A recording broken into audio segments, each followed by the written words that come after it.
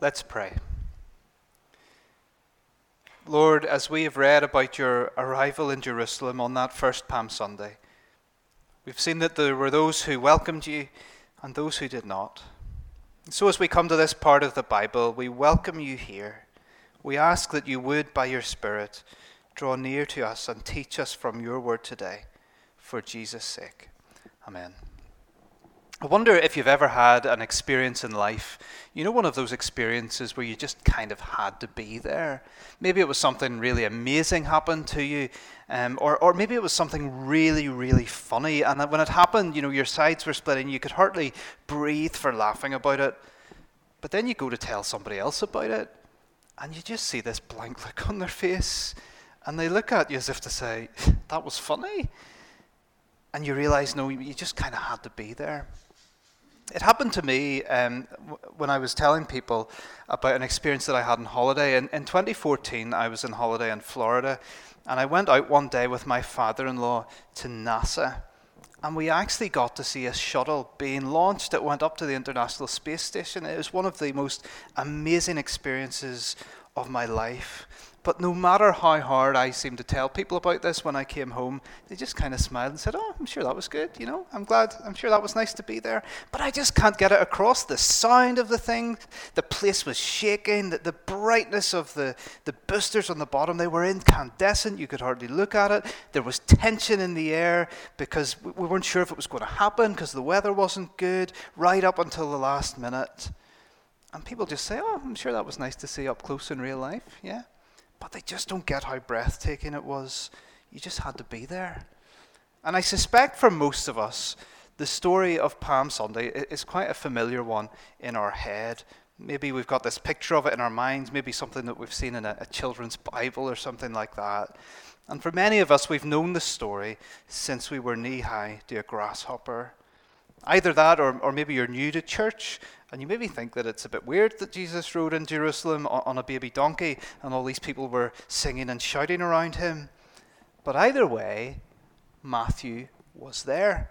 He was an eyewitness, and he has a unique perspective on this story that we would do well actually not to miss, whether we're coming to this for the first time or whether you've heard a sermon about it every year that you've been on this earth. And so I want you to come with me on a journey into the mind of a disciple, into the mind of Matthew. Now don't worry, you don't have to start going around collecting taxes because that's what he did. But let's just try and get into his head. Let's walk through this story as he told it and pick out some details that caught his attention enough for him to write down, but that we might be tempted to skip over because we think we know the story. So let's begin. The first part of the story, we see two blind men receiving their sight at the end of chapter 20. Now, this maybe isn't traditionally part of the Palm Sunday story, but I think it is in Matthew's mind, and I'll explain why in a moment. But remember, Matthew didn't write his gospel with chapters and verses. That was all added in later. He just wrote it all as one big thing. And I suspect here the people who put the chapter divisions in might have got it slightly wrong, because I think this is part of the story. Now, for two blind men to be healed, clearly that's awesome, right? But it would hardly have been a surprise to Matthew, because he has seen blind and deaf and mute and lame and disabled people all restored to full health. He's seen demons be cast out of people, however we understand that. He's seen dead people being raised to life. So seeing two blind men healed, well, I wouldn't like to say it's old hat to Matthew, but it's hardly a surprise to him, is it? But Matthew notices them at the side of the road. He notices that people in the crowd are trying to shush them to make them be quiet. Hardly a surprise again, given the attitudes that were around at the time. These men wouldn't have had any rights. They probably wouldn't have been able to work, and people would have generally ignored them. But again, Matthew's seen this before. Jesus stops to speak to them. People the crowd expect him to ignore because he's too important. Jesus stops. He speaks to them, and as he so often does, he asks them, "What do you want me to do for you?" As if he doesn't already know what the answer is, but so often he asks. The men want to receive their sight, and Jesus does as they ask, and they follow him. But one thing stands out to Matthew, I think, so I think it should stand out to us as well, as we try and get into his mind and understand what he's thinking as he's writing this down for us. It's what the blind men say. He doesn't say, oh, they called out and he stopped, but he actually records what they say. They say, Lord, Son of David, have mercy on us. Lord, Son of David, have mercy on us.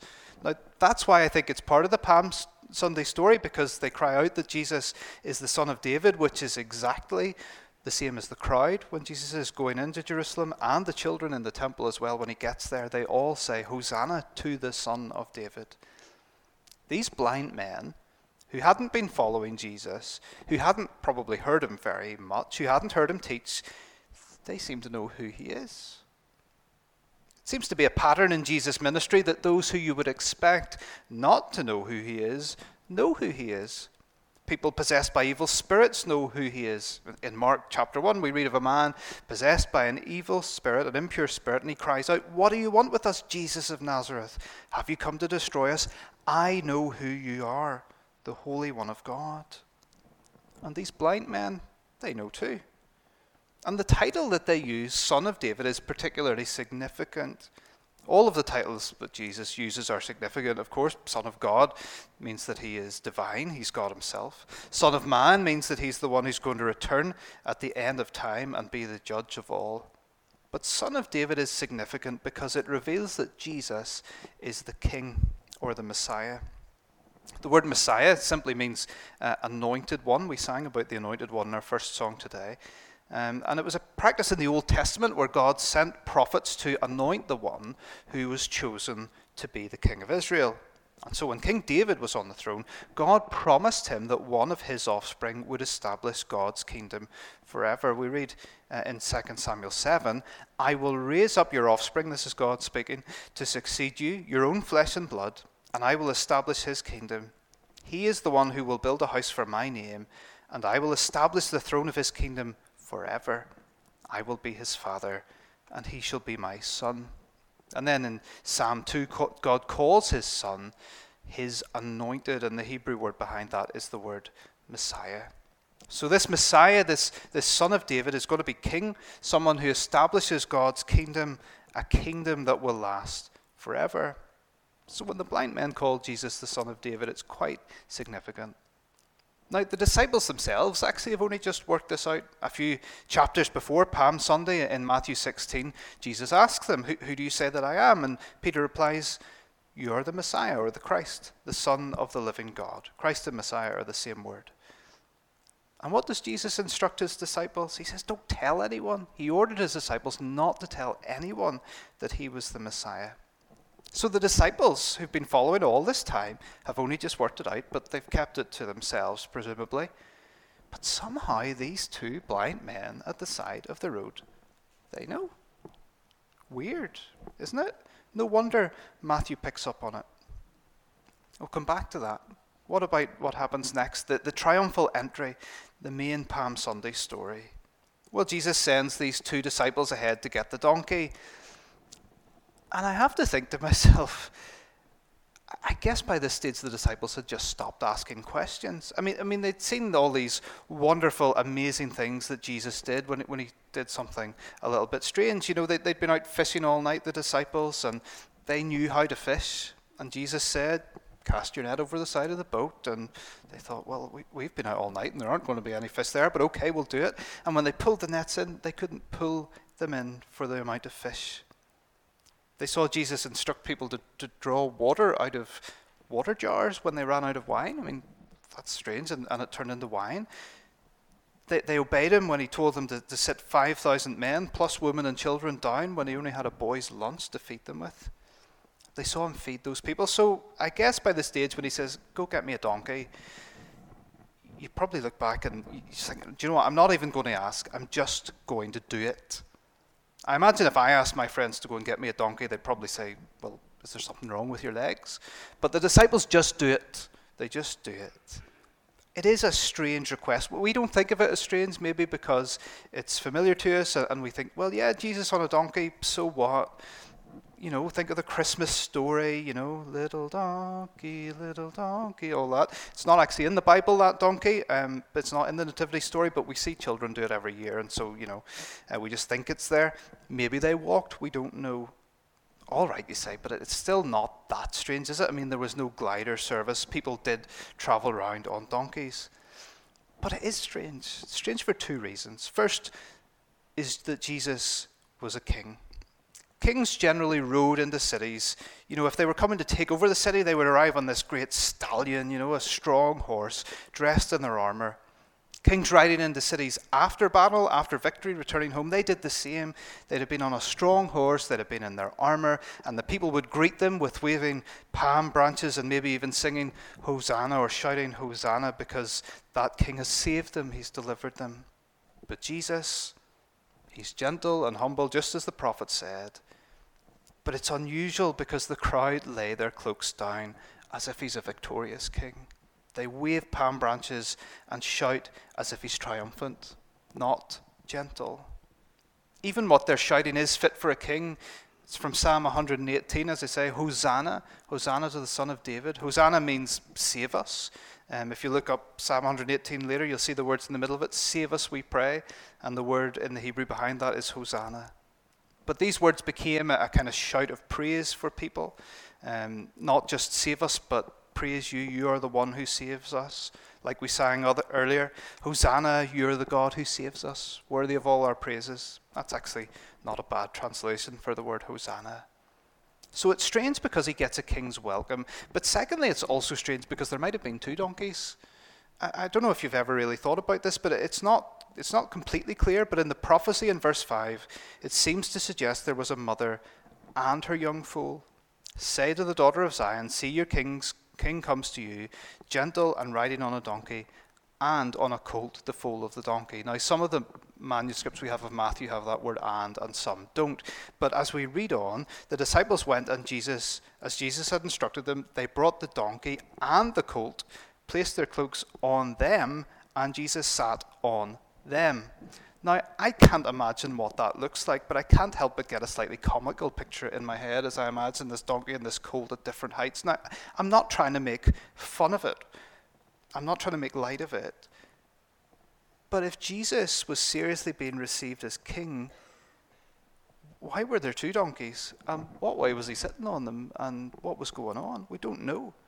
I wonder if Matthew was smiling to himself as he wrote that. It certainly wouldn't be what you were expecting. And while all this stuff is going on, whatever it looks like, the crowd seem to recognize who Jesus is. Hosanna to the Son of David. Hosanna to the Son of David. They understand that he's a king arriving in Jerusalem. Blessed is he who comes in the name of the Lord. Hosanna in the highest. And then we see Jesus go into the temple. Now, so much could be said about this, but just a few things. Matthew has seen Jesus in a temple or a synagogue many times before, but never like this. I mean, he's taught with authority before in the temple. He's healed before in the temple. But this always got him into trouble, you know, so much so that on one occasion the religious leaders chased him out of the synagogue and wanted to throw him off the brow of the hill to kill him. But this time, he doesn't just teach with authority. He acts with authority. Nobody seems to stand up to him either. I suppose the religious leaders know that actually Jesus is right. The temple was not the place to have a market. It was a holy place. But he's come to Jerusalem as king. The blind men on the road were right. The crowd were right. And the children are right. Do you see what they shout? Hosanna to the Son of David. Maybe you grew up a Presbyterian like me, and you know the old song, you know, children of Jerusalem. I'll not sing to you, but you know the one. Teachers of the law, they're indignant, but these children are singing. Out of the lips of children and infants you have ordained praise, Jesus says.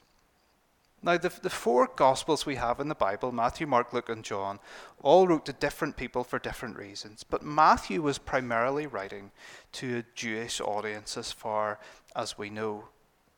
So it makes sense that Matthew is interested in the kingdom of heaven, because the Jews were waiting for a new king who would bring this new kingdom about. We've already looked at those verses from 2 Samuel 7. They were waiting for someone to re-establish the throne of David that would last forever. So Matthew talks about the kingdom a lot. He actually mentions it 54 times, which is about 3 times more than any other New Testament writer. In fact, it's the first thing that Matthew records Jesus as preaching. From that time on, Jesus began to preach, "Repent, for the kingdom of heaven has come near." That's the first record we have in the Bible of Jesus preaching. So as Matthew begins to bring his account of Jesus to a climax here at Easter, he wants us to know that the kingdom has well and truly arrived, and that Jesus is the king. The two blind men, they get it. "Have mercy on us, Son of David." The crowd get it. "Hosanna to the Son of David." The children get it. But the teachers of the law, they didn't get it. God has brought his kingdom to earth. Jesus is the king. What's God's kingdom? Well, here's what the prophet Isaiah again said about this kingdom hundreds of years before Jesus came, and we sometimes read these words at Christmas. "He will reign on David's throne and over his kingdom, establishing and upholding it with justice and righteousness from that time on and forever." It's a kingdom that will last forever, a kingdom that will be based on justice and righteousness. Because when God created the world, that's how he intended it to be. A perfect relationship between human beings and God, a place of truth and justice and goodness and righteousness. Perfection. But that relationship was spoiled by sin. The relationship was broken, and God, in his perfect justice and righteousness, as his kingdom is, he must punish that sin. He must do, because sin hurts people. Sin hurts people that God loves, so he must punish sin. It's part of his holy character. But rather than just, wipe us all off the face of the earth, which he could have done, because he loved us, God sends his Son into the world, yes, as the king, but as the one who would take that punishment on our behalf, so that if we trust in him, not only would he take our sin away from us, but he would give us his perfection too, and his righteousness, so that our relationship with God is restored. And he rose from the dead, so that the ultimate consequence of our sin, death, that was defeated. And it gives us hope that beyond the grave we live with him, and that this kingdom, this new life, will be forever. That's the hope of Easter. He's a pretty awesome king. The blind men can see it, if that's not an inappropriate way to say it. The children can see it. The crowd see it. Children play and sing about it. But the teachers of the law can't. And really they should have. They had all the information in front of them. When you think of Palm Sunday, you might not immediately think, "Oh yes, Zechariah chapter 9, verse 9, I know the one." No, but God said it would happen, that Jesus would ride in on a donkey and on its colt. You maybe wouldn't think about that, neither would I. But when these teachers of the law heard that Jesus had come into Jerusalem on a donkey, and that he was being healed as the Son of David, they knew exactly what that meant. They saw him in the temple healing the blind and the lame. They saw the passion and zeal that he had for the temple. But they couldn't see that Jesus was the Messiah, the King. What about you this morning? Do you know something? I really, really love preaching. I don't know if it always comes across, but I really love preaching. I love that I get to do this as a job, to spend time in the study, to research and meditate on what God says in the Bible, to get to tell other people about it. It's amazing. But one of the hardest things, one of the most distressing things about preaching is this: is that no matter how hard you try, there may be people sitting in front of you who've heard about Jesus for years, for a lifetime even, and they don't see who he is. Do you see it this morning? Do you see that Jesus is the King, the one who loved and lived and died and rose so that your sins could be forgiven, so that you could be free from all that is horrible in this world, so that you could have the hope of eternal life with him, an unimaginable joy? Can you see that this morning? I hope so. But if you do see it, well, you need to know it's not just a case of seeing. It's a case of responding. You see, the other people in this story who we haven't thought too much about are the crowd. The crowd. Because they do see who Jesus is, but their response ultimately is to reject him. They shout, "Hosanna to the King of Kings," and then just a few days later, After the religious leaders concoct a sham trial against Jesus, and Pilate asks the people, well, what do you want me to do with this man? They shout out, crucify him, crucify him. You don't get more of a rejection than that. The old hymn says, sometimes they strew his way, and sweet his praises sing, resounding all the day, hosannas to their King. Then crucify is all their breath, and for his death they thirst and cry.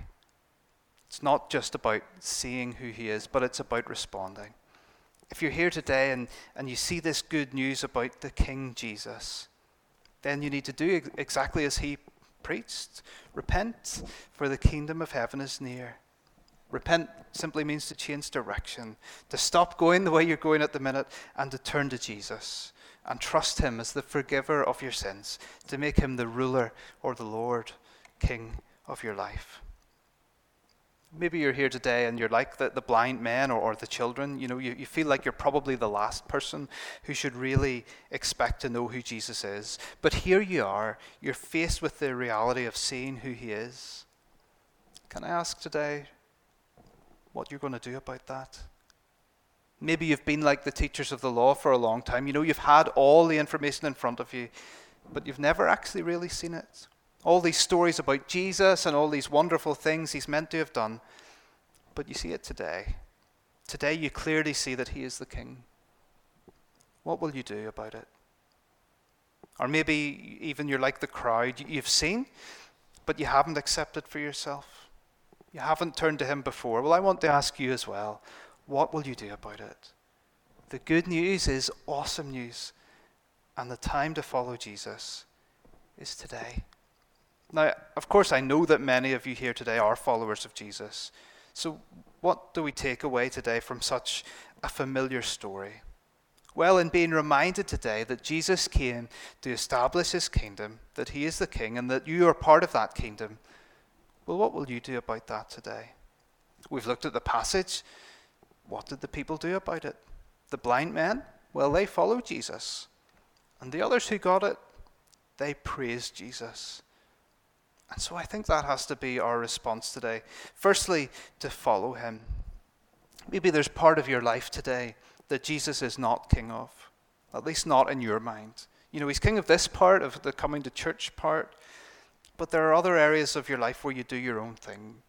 Maybe you spend your money your own way. Maybe there's a particular situation, a particular scenario, or a group of friends or work or whatever where you kind of unconsciously even shut God out, where you don't pray about what his will might be, where you know it's not exactly as it would be if Jesus was really in charge.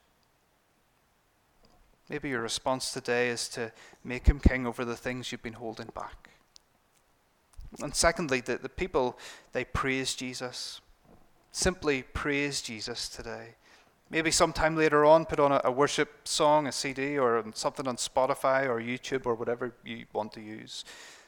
And take time in word and song simply to praise Jesus, remembering that he is the King of glory. You maybe even want to use these words: the Son of David, the King of kings, the one who loves you and brought you into his kingdom, the kingdom that will never end.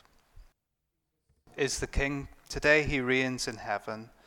We read in Revelation chapter 7, "After this I looked, and there before me was a great multitude that no one could count, from every nation, tribe, people, and language, standing before the throne and in front of the Lamb. They were wearing white robes and were holding palm branches in their hands. And they cried out in a loud voice, 'Salvation belongs to our God who sits on the throne and to the Lamb.'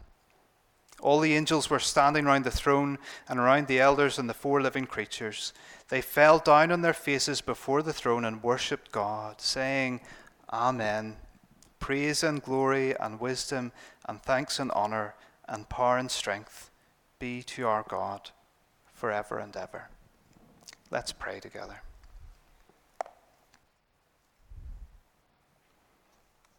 Lord, as we've thought together about your arrival in Jerusalem on the week when you would go to the cross and die in our place, Lord, we remember that you are the King of kings and Lord of lords. And even today in heaven, there is a great multitude before you who wave palm branches and worship you, saying, salvation belongs to our God who sits on the throne and to the Lamb. So, Lord, help us today to respond, to recognize that Jesus truly is the King. And so help us to live lives that honor him and hope in eternal life. In his name, amen.